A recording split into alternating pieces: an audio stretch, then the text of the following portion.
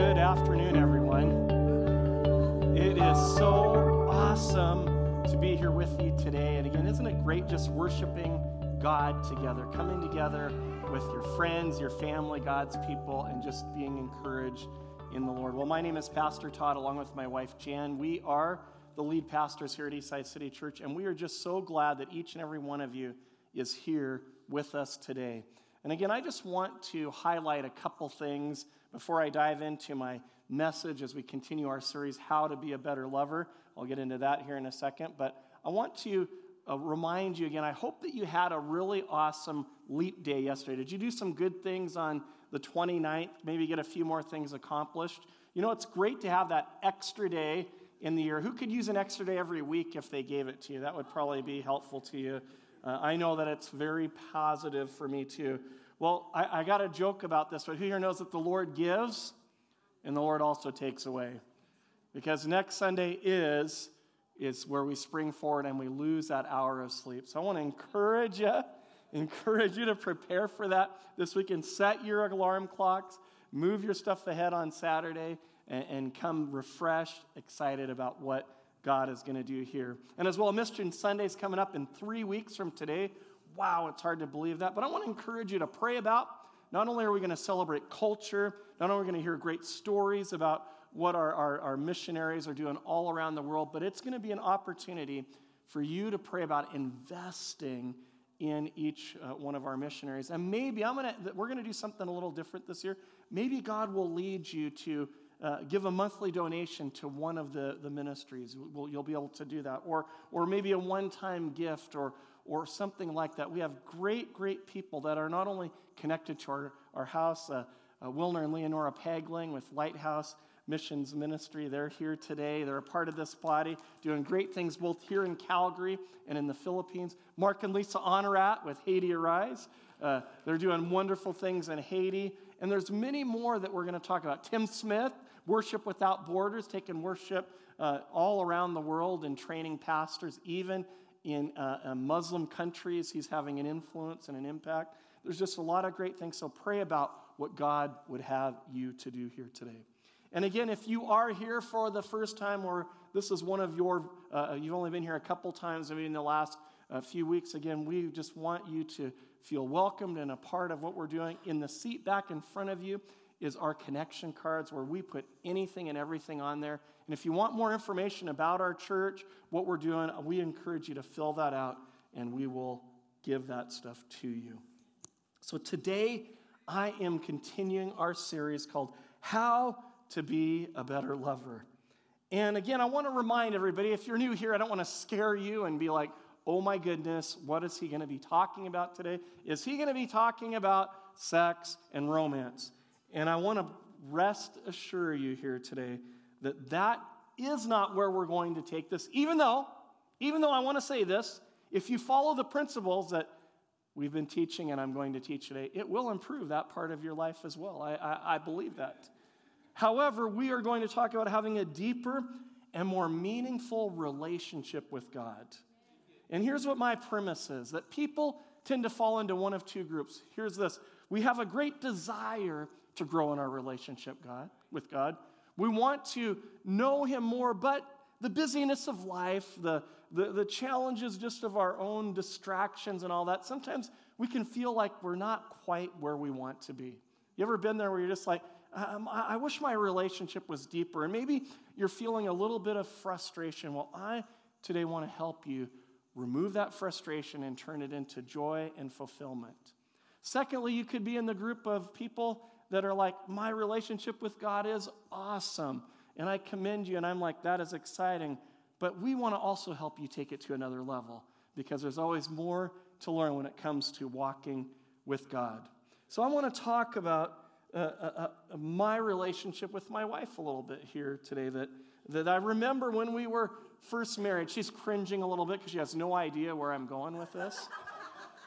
Now, I already promised you that it's not about sex and romance, but I was newly married, and like most newly married people, I had worked all day, and I was excited to come home. And so I was driving, and I remember after driving home, I walked into the house per usual and leaned in to give my young wife a kiss and a hug. Now you're kind of going, where's this going? You told us it's not going there. Only to see her recoil from me faster than Usain Bolt in the 100-meter dash in the Olympic Games. And here's what her question was to me. What did you eat for lunch today? Your breath stinks. Actually, you kind of stink. And until you take care of that stink, you're not getting any closer to me. Hey, am I being real about marriage and life here now? We were having a real conversation. The honeymoon was over. You know what I mean? It was like we're getting real here today. Now, like most people, I'd forgotten what I'd had today and that day. And what I had done at lunchtime is I'd had a big, fat, juicy cheeseburger full of raw onions. Now, I love, to me, I'm just going to come out here and say this. This may not be your thing, but it's my thing. That when you have a hamburger or a cheeseburger, in my opinion, it's not a real hamburger or cheeseburger without raw onion on it. That's what makes the burger. Now, some people are like, I don't like onion. That's too bad. That's you're missing out. I'm just telling you, it is great. So the onion had just permeated my whole being. It was like coming out of my pores. And it's like when somebody eats garlic and they have fettuccine Alfredo with garlic bread, and we forget about it sometimes.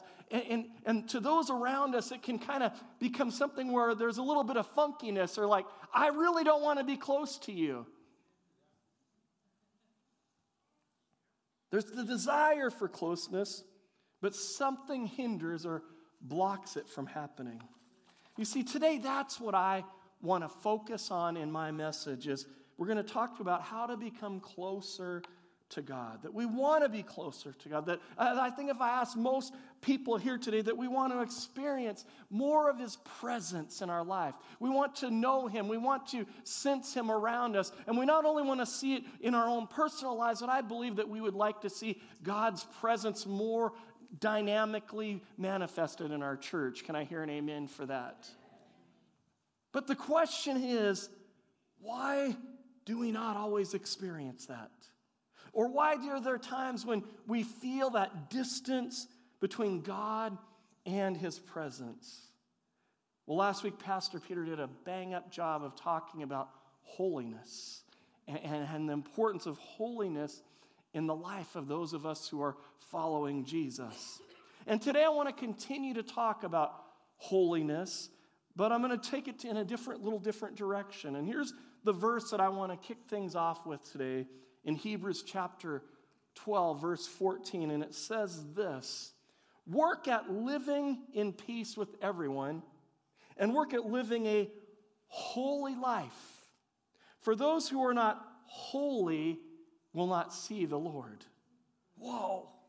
Man, that just came and just smacked me right upside the head when I was reading it, kind of like, what, there's a chance that we may not see the Lord. Why is that? Well, we have to understand this. And we begin to unwrap this and look at what the Bible's talking about. We have to, first of all, understand about who God is and His nature, that God is holy, that He's completely holy, and everything around Him is holy.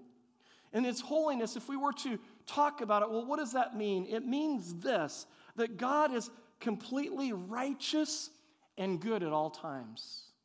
That He always has good intentions. He has a good point. He always acts the right way at the right time. There's no part of Him that is incongruent with that. You see, He's not double-minded, He's not divided, He's not wishy-washy in who He is and what He's called to do and the way that He loves each and every one of us. He's completely whole, therefore He is holy. But here's the challenge. You probably figured this out, that there's a lot of parts of our lives that aren't holy. There are things that we tend to sometimes struggle with. And I want to say this, that in the very beginning, it wasn't your fault. You and I we were all born into sin. We have this sin nature that is constantly at war with the Holy Spirit inside of us, and it's battling. And the problem with that is that God, who is holy, cannot be in the presence of sin or unholiness. And so what does he do? He sent Jesus, his one and only Son. Who's thankful for Jesus? As we talk about Easter, he sent Jesus down to earth to die on the cross in place of us and shed his blood and cover us with his righteousness and make us now holy again. That it's through the work of Jesus that we can be holy. But here's what we have to understand when it comes to walking in holiness. That it means for us that we must accept what he has done and walk in what he has done. That really, for us to be holy means to be separated, or as Peter shared with us last week, sanctified unto God. That we walk without defilement before him. That we put it on and we pursue his holiness. I love the words that are used here. It says, if you want to see God, if we want to see, what does the word see mean when it comes to this context? Well, the word see, now, when you look at it in the Bible, there's many different types of translations for the word for seeing or looking at things. Who here knows that we can see things many times from a distance? Where we look at, there's somebody across the room, or we're traveling and we say, hey, look, I see that there's those trees up in the mountain, or maybe you're flying in an airplane and you look out your window and you can see down on the earth and you're like, oh, look, there's a car on the highway. Sometimes I kind of have these weird thoughts like, I can see them in the plane. Can they see me in the car? It's kind of who's watching who here. But the reality is there's not much detail to it. But what Paul, or the writer of Hebrews here, was talking about as he says that when we talk about the word see, that it's where we see things in incredible detail, where we see the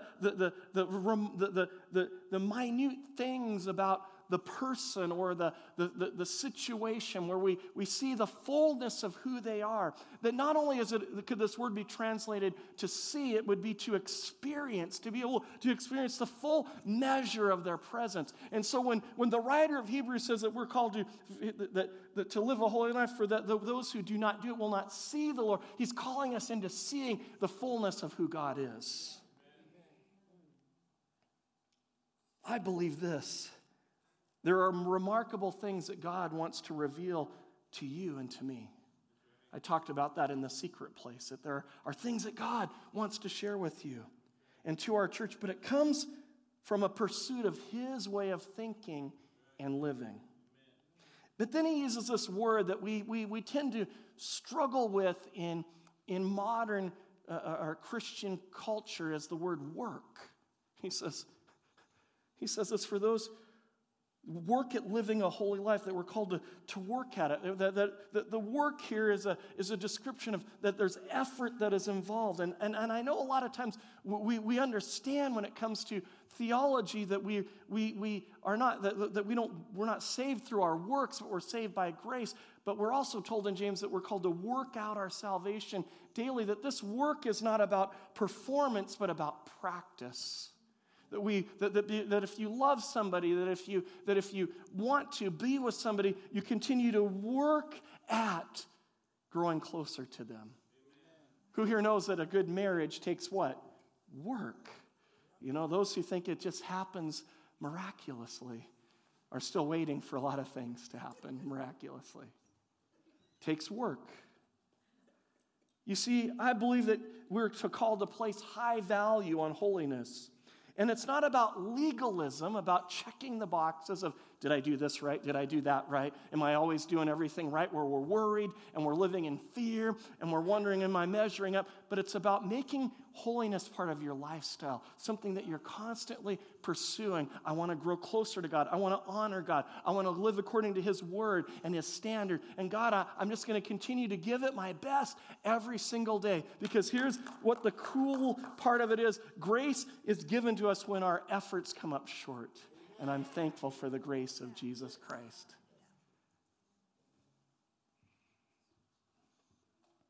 Now, when I first became a believer in Jesus, I wouldn't say I was really a follower at that time. It was something that I was learning about because my mom became a Christian for those who have heard me talk about my testimony in my life, when I was about 11 or 12 years old, she became a Christian, and we had gone from hardly ever going to church to attending church quite regularly. Now, I wasn't very excited. I've shared this about going to church. I didn't really want to do that. This whole Christianity thing was really inconvenient for the things that I like to do on Sunday mornings, especially watching football, NBA basketball. I mean, that just was a change that I wasn't really that excited to make. But I soon discovered there were some fringe benefits to church gatherings as a teenage boy. You see, my pastor frequently, and you're going to laugh because this is not holy or righteous at all, would frequently ask us to join hands with our neighbor in church. Well, I was like, wow, there is a great opportunity here to experience the benefits of dating without actually dating. This was before ChristianMingle.com was even available. You see, I would pray at night that my mom would sit next to certain families in our church, that she would join us next to them so that I would have the opportunity to pray together with the people that were beside me. Come on, am I being real here, teenage guys? Woo! Now, more times than not, another person would sit in between me, like a mom or a dad, and so it was a hallelujah for that too. God knew. God was protecting all of us. You see, there are many things in life, and this is where I want to come to, that will attempt to come between us and our relationship with God. They can be selfish pursuits or distractions. That's what I was just talking about. It could be wrong attitudes or other areas of sin. But what I'm going to focus on today, what is going to kind of be the crux of this message, is something that many times as Jesus followers we easily justify, that can be a great barrier to experiencing God's presence and the closeness that we desire with the people that are most important to us in our relationships. And if you are going to be a better lover, you'll need to overcome this ruthless enemy to intimacy and healthy relationships. And here's what we're going to talk about today. And I know this is going to surprise you, but if you read the verses that I just read, it's there. It's called unresolved anger. Unresolved anger is an intimacy not only to your closeness with God, but with other people. You might be asking yourself, well, how does anger relate to holiness? Well, listen to what in 1 Timothy, what Paul gives this instruction to believers everywhere, what he says. It says this in 1 Timothy chapter 2, verse 8. In every place of worship, I want men to pray with holy hands lifted to God, free from anger and controversy. Free from anger and controversy. Now notice that Paul didn't say holding hands, but Paul said holy hands.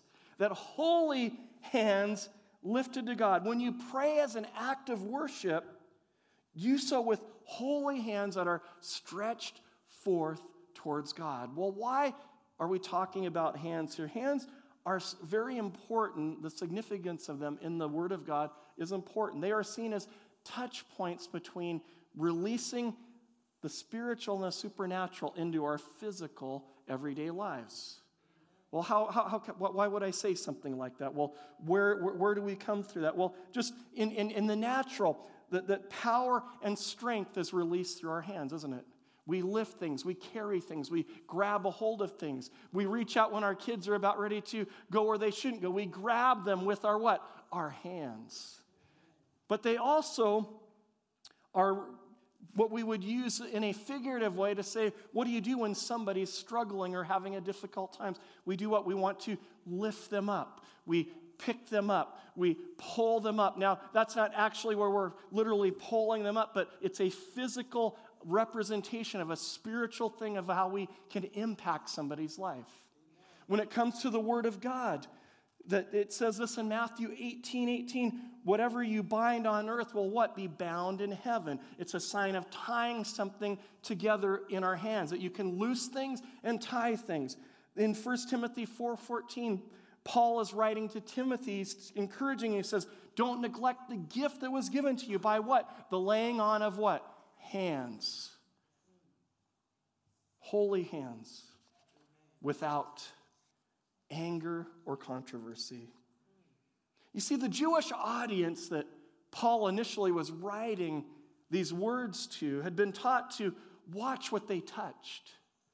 They've been taught to watch what touched them, or what could be defiled, that would defile them by what had touched them. And see, he says, look, you want to make sure that your hands, your person, who you are, that your hands are free from anger and controversy. The word controversy could also be interpreted, and I read this in many other translations, disputes, wrath, or fighting, other forms of anger. You see, there seems to be a correlation between holiness and anger, that they can't work together, that they're not meant to be together, that holiness and unrighteous anger are incompatible. King David made this same connection when he wrote Psalms chapter 24, verses 3-4. Listen to what he says, and this is out of the ESV version. It says, who shall ascend the hill of the Lord? And who shall stand, listen to this, in his holy place? This is God's presence. Here's what it says, he who has clean what? Hands and a pure heart, who does not lift up his soul to what is false, or does not swear deceitfully. Now, when I was a kid, things were a bit different than we experience today. We didn't have, you remember, iPads and Game Boys and video game systems. How many of you would relate to me that when you were a kid, it was go outside from sun up to sundown? In fact, if your mother probably, if you didn't leave the house, was booting you out of the house. It was like, you go out, you go do stuff. And there were only two rules. There were two rules that we had as a kid. Number one, the rule was this: you had to be home by when? By either sundown or dinner time, whatever came first. Because some nights when it was late, dinner could be a little bit later. You had to be home by dinner time. And rule number two was what? Before you came to the dinner table, you had to what? Wash your hands. You had to wash your hands, sometimes even your face a little bit, but mostly it was wash your hands. And what was amazing was how many times our parents had to remind us, hey, have you done what? Have you washed your hands? Because to come together, to be part of that community, to eat dinner together, meant you needed to have your hands cleaned.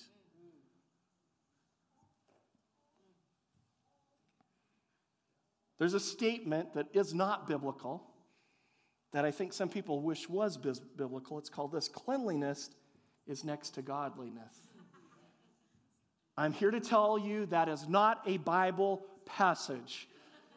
Some mother made that thousands and thousands of years ago, but it sounds really good. But I want to say this: holiness is godliness.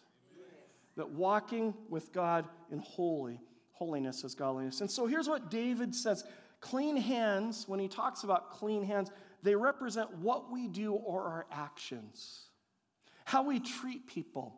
How we respond to challenges or difficult situations. The actions that we do, the things that we speak would actually, when he talks about having clean hands, are a physical picture of what we do spiritually, the actions that sometimes that they can be clean or dirty. So what would dirty hands be? Well, when we're not kind to people, or we lash out in anger, we say things that we shouldn't. It makes our hands dirty. And you have to understand that David's painting this picture because he was one of the greatest warriors who ever lived in the Bible. And he understood that as a warrior, after he would go to battle and he would fight and he would get into these massive fights, that there would normally probably be blood on his hands or the hands of his warriors. But before they could come back into the community, before they could go to the temple and worship the Lord, they had to clean their hands. They had to go through a process to be cleansed and holy again to be able to walk in the presence of God in the community. Clean hands. You see, when we attack people or lash out at others in moments of anger or rage, it defiles our hands and our heart. Because the second thing he said is, it requires a pure heart. What does the pure heart represent? Well, it represents our thoughts and our motives. What's underneath everything? Who here would say that what I'm sharing with you right now is truth, and that's this. We can be pleasant and even nice to people on the outside, but our hearts can be full of anger and sometimes even hatred towards them. Well, how are you doing today, brother? Good to see you. Go jump off a cliff.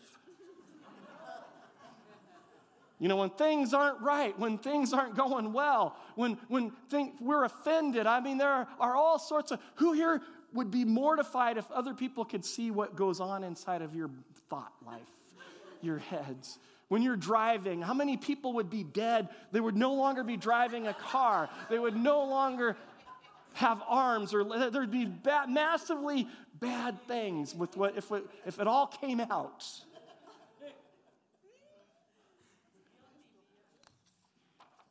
I don't want to know what my kids think of me all the time. They sure don't want to know what I think of them sometimes.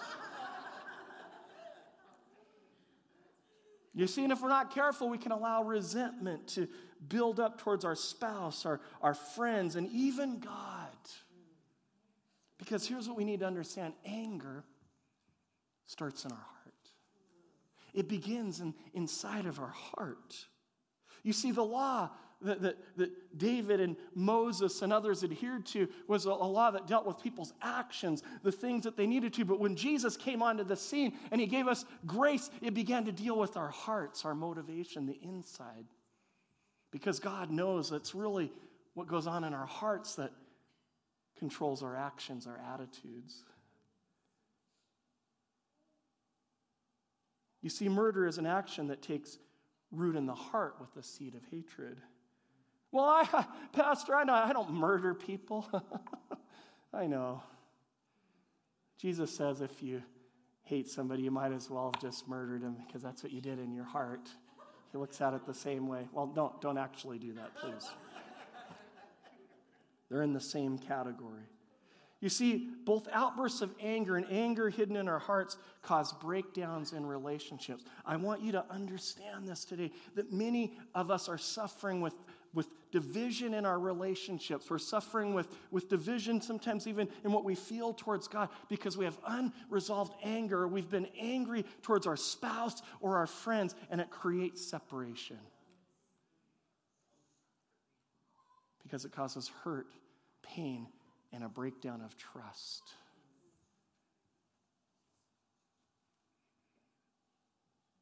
James chapter 1, verse 19 to 20, he writes this. He says, understand this, my dear brothers and sisters. You must all be quick to listen, slow to speak, slow to get angry. Human anger does not produce the righteousness that God desires. But here's what I believe is a challenge for us. That anger falls into what I call the acceptable category of sins for Christians. Now, we're okay with the little bit of lying sometimes if it's, you don't want to hurt people. You don't want to see them, unnecessarily. You don't want to be that truthful all the time. And so with a little bit of lying, we can say, God, forgive us. But we're not going to judge people for that. Or how about sometimes having a wrong attitude? You're having a bad day. Things aren't going well. Just a little bit. Sometimes we're like, it's okay. We're adultery, man, that's never okay. That's horrible. Murder, you can't do that. But you know what? Temporary unforgiveness. When I say temporary, sometimes you need some time to kind of process through it. You might need a day, a week, a month, a year. You'll forgive them, but you're going to take, in your time. But at the top of that list, sadly, is anger. Sadly, unrighteous anger many times is tolerated or an acceptable sin within our community, within our lives. We excuse it. We sometimes even justify it because it does not rank up there with the more vulgar sins in our opinion. However, when you read this, when you study the Bible, you see the root of many poor and destructive decisions came out of anger because they didn't honor God. How about Moses lost his privilege of going into the promised land? Why? Because of his anger issue. Because he dishonored God in front of the people by being angry. We know that Cain murdered Abel. Why? Because he had anger that he didn't check. The God spoke to him and said, hey, check yourself, watch yourself, deal with what's growing on in your heart. If you don't, it's going to lead to something bad. And he ended up killing his brother. I believe there's a great cost to us and those around us when we allow anger to rule our emotions. If we want to become better lovers of God and we want to relate more to the people around us, we need to resolve and overcome anger. And I say this, that because our hope is in Jesus and not ourselves, anger is not something we manage, but a spiritual issue that by God's grace can be removed from our lives. I want to give you hope today. If you struggle with anger, you don't have to live with it. You don't have to manage it. You don't have to accept it. But by God's grace, you can crucify it.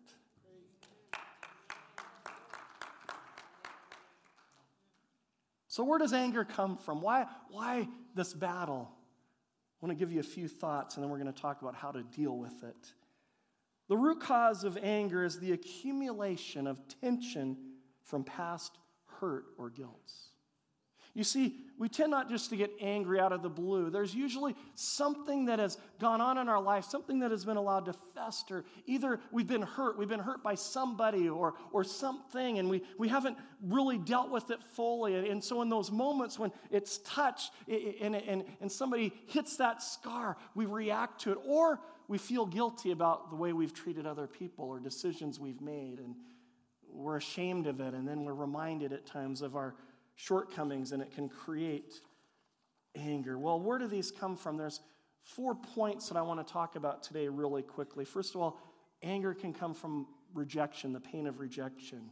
Who here knows there's nothing like the sting of being rejected? It can be subtle, like things like not being included by a group at school, work. And I'm going to say this, maybe sometimes some of you have even felt rejection at church from people. It can hurt. That rejection is painful. It can be the hurt of not being selected for a team. Maybe you got cut unjustly. Maybe you felt like you were better than some of the other people, or being passed over for a promotion at work. Maybe it can be that you've just gone through some downright hurtful things in a marriage or a past relationship where it's turned sour, or you've experienced the pain of being disowned by a parent or other family members. If allowed to linger, it can turn into resentment that poisons all of our other relationships. You see, rejection gives us a false view of ourselves, others, and God. It stirs up jealousy. It leads to envy and is manifested many times in insecurity. I'm telling you today that if you're experiencing those things, God has something greater and better for you to live. That His Holy Spirit, that Jesus came and died for you so that the Holy Spirit could produce His fruit in you with just peace, love, and joy in the Holy Spirit. Amen. Can I hear an amen to that? Ooh. There's a story in the Bible of King Saul and the priests of Nob. God had rejected Saul as king because of things that he'd done. Who here knows that's a pretty high place of rejection, and had chosen David to be his successor. Saul immediately became jealous and suspicious of David and those who were connected to him. And I want to pause here for 1 second. If you are suspicious of people, continually suspicious of people, it might be a sign that there are some unresolved anger issues in your life. You see, we're not to be suspicious. See, when we're full of the goodness and the love and the grace of God, we're to believe people. We're to give people the benefit of the doubt, not be suspicious. And we know that Saul was battling a hurt. And how do we know that? Because David and his men came to the priests of Nob, and they were asked for some bread, and they needed a sword as they were heading on an adventure, and the priest gave them the sword of Goliath, who knew nothing about what had gone on between Saul and David. They were innocent people. David was one of Saul's right-hand men. It should have never been a problem, but Saul came to the priest and said, "You have conspired with David to take my kingdom away from me." And no matter how much they pleaded, what ended up happening, Saul responded in anger and murdered the whole tribe of the priests of Nob because he believed they were against him. Rejection. Number 2, we can battle with anger if we're unwilling to accept what cannot be controlled. Oh, yeah. Who here knows it's frustrating at times to face situations and circumstances that are out of your control? Who here, if you're honest, you like to be in control? Some people might, if they were being honest, call you a control freak, saying that you like to make sure everything is just this way and that way. And if you're in there, do you sometimes struggle when things don't go your way where you get upset a little bit? Maybe a little angry. I know I can have those moments. You see, there's a lot of different places this can manifest itself. It can be that you don't like who you are. You don't like things around you, like your appearance, that you wish that you were taller or shorter or skinnier, or that you had more muscles, or that you were, I remember when I was in grade school, I had 2 things that really bothered me. I wasn't tall enough. I wanted to be 6'6", and I was 5'2". And I had crooked teeth. I know, you're like, that's weird. But I couldn't control it. Maybe there are family members that you have in your family that you wish weren't part of your family sometimes. Brother or sister. We're going to leave it there. Maybe other people's decisions. You don't like the decisions that they make. And it starts to, you just want to change it, but if you realize you can't change what they're going to do, the only thing you can change is what you are going to do. Maybe you get frustrated with those insane drivers that we have in our city. Or you're like me. Here's a big one that I've battled with for most of my life, that I finally feel like I'm getting victory at 50 years old, are inept sports officials. I can't believe the things that they do. Or my team, when they don't perform the way that I think that they should. I used to just make me so mad. And I couldn't play. They didn't invite me to play on the team. I don't know why. How about number 3, hurt over unjust favoritism? Maybe you grew up in a home where a brother or sister was favored over you. Maybe you've missed that promotion at work because the job was given to a boss's buddy, somebody that bamboozled themselves up to them and cozied up to them, and they're not that good, but they're in that position. They shouldn't be there, but they are. Or maybe the coach's daughter received all the playing time on the soccer team, and you've experienced favoritism. I believe that every one of us has experienced favoritism at some point in our life. Maybe you were discriminated against because of your skin color, your gender, age, or religious beliefs. See, when these things happen, we can become distrustful. We can become angry towards people or groups of people or situations, and it can fester in our hearts and produce things that are not right. It's the reason Joseph's brothers sold him into slavery in the Bible. They became resentful of their father's favoritism towards him. The last one I want to talk about, and there could be more, is that we can sometimes face anguish over false accusation. I don't think there's anything that hurts more than being falsely accused of something. Before Christmas, I experienced this firsthand. It took me a while to understand why this bothered me so much. I was down in the States visiting family, and it took me a while to recognize what was going on, but I went to watch one of my distant family members had a grade school basketball game. It was 3rd graders playing basketball, and I love basketball, and it was cute. It was girls. They were awesome. Their ponytails were flying up and down the court, and they were laughing. They're having a good time, and some were going the wrong direction. Some were going the right direction. You know, I'd sit there, and the girl would be dribbling right in front of her, and they're like, play defense, and all they had to do was like tap it away, but that ball just kept dribbling right there. But I made a decision. I'm like, you know what? I'm just going to be encouraging. I'm not going to try to be the coach on the sideline. I'm going to just be there and have a good time. And about the third quarter, all of a sudden, another family member said, hey, we don't do that here. And I was like, well, who are you talking to?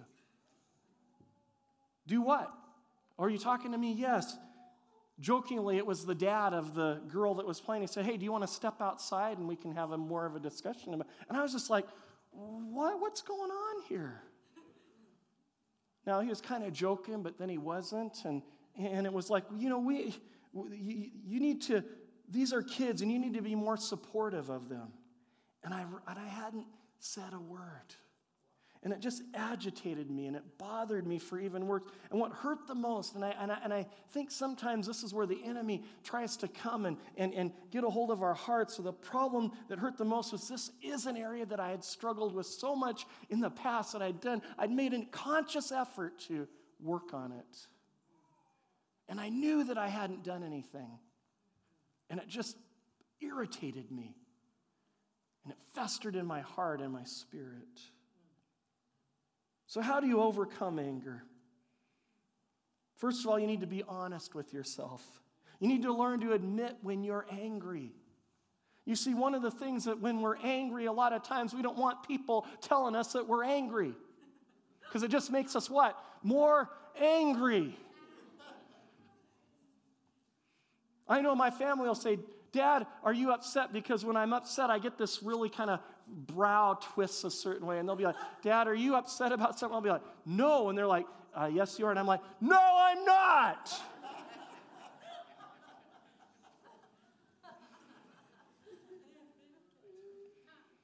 You see, we got to learn to be honest with ourselves and with other people. When we're feeling angry, we sometimes need to say, look, I just need a second. I need a moment. I'm being challenged by feelings of anger. I don't want to give in to it, but I just need to step back for a second. Or maybe sometimes we just need to be able to say, you know what, this has really made me angry. And Jesus, I need your help right now. God, I need your grace. I need your forgiveness. We need to own our responses to things. You see, the challenge many times is we deny that we have these issues in our life. And the more you're able to recognize and admit where these potential issues are, the less likely they're to grab a hold of your heart. Secondly, we need to learn to respond and not react. We need to learn to respond to things. You see, reactions are quick, emotional decisions that are based not necessarily on facts. When we feel betrayed, we feel hurt, we feel like somebody hasn't done something right, we tend to want to respond in those same kind of responses. We try to mirror the behavior of the offending party, but it never produces the righteousness that God desires in our life. And it doesn't bring healing to the relationship. You see, responses are decisions to act based on a deeper understanding of the situation, or listen to this part, in submission to the will of the Holy Spirit. You did treat me bad, but I don't have to react to it. By God's grace, I can respond. You can kill them with kindness, with God's grace and His mercy in your life. Responses focus on what decisions are going to bring about the best outcome, and should be focused on resolving the situation, not making it worse. Sometimes it's necessary to step back from the situation and come back later for better results. Hey, if you feel like you're getting angry, things are getting out of control, it's not an excuse to never deal with it. But sometimes you might say, hey, I just need some moments here to kind of pull myself together. Parents, I'm telling you, with your kids, sometimes you need to call a timeout on yourself. Because when we do things in anger, it creates hurt, division, and breakdown.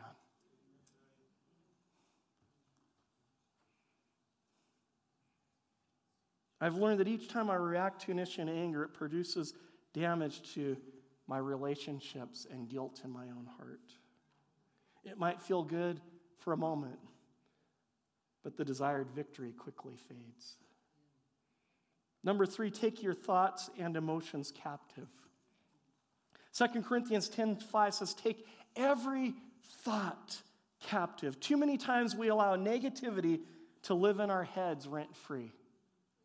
You see, I told you that anger doesn't just start as an outburst. It begins as a seed form in our heart. It's things that we replay in our mind, offenses, things that we think are not right. And we've got to learn how to take those things captive. We have to remind ourselves that we're in a spiritual battle. And you have to understand this, that you make a choice every time you respond to situations a certain way. Don't ever make the excuse that I couldn't control myself, I couldn't help it. Because I believe the Bible where it says, where sin abounds, grace abounds even more. That God always gives us an opportunity to choose. But we've got to learn how to take those thoughts captive. We need to renounce what is false, number 1. Number 2, remove what doesn't belong there. And number 3, replace it with something positive and truthful. Don't quit fighting for the truth. If I can have Margot come up here, I'm going to wrap this up. We need to, number 4, deal with issues quickly. I said sometimes you need to take a timeout. That timeout shouldn't be a year. It shouldn't be months. It shouldn't be next weekend. It should be, I need a timeout for a moment to get myself under control. But then we deal with it quickly. Ephesians 4:26 says, do not let the sun go down on your anger. God says, hey, when you deal with things, be what Matthew 18 says. Go to your brother, go to your sister, go to your son, go to your parent. Go to them and talk to them. Don't wait for tomorrow what can be done today. Forgive liberally and give to God what you can't control. And lastly, I want to say this. If you're really struggling with this, and I know that I've even had to take my own advice, I've heeded this even in the last couple of years. Sometimes you need to go get some outside help. When you realize that this thing is maybe gripping you and you're not controlling your emotions and you continue to respond a certain way in certain situations, sometimes you need help. It is recommended, in my opinion, that you talk to somebody who can help you, like a mature friend, a church leader, or a Christian counselor. Here's what I believe, though, you should make sure is at the foundation of those conversations, that there's someone who has a biblical foundation, number 1. They're not going to just give you psychological mumbo jumbo. And they have a relationship with Jesus. That they understand the Word of God. You see, we're not here to manage our anger. We're here to eradicate it, to remove it. Remember, anger separates us from those that we love. I love what Peter wrote here as I close in 1 Peter 2:9. But you are not like that. Like what? Well, he's talking about people of the world. For you are a chosen people, you are royal priests, a holy nation, God's very own possession. As a result, you can show others the goodness of God, for he called you out of the darkness into his wonderful light. Who is thankful today that you've been called out of darkness and you are now living in the light?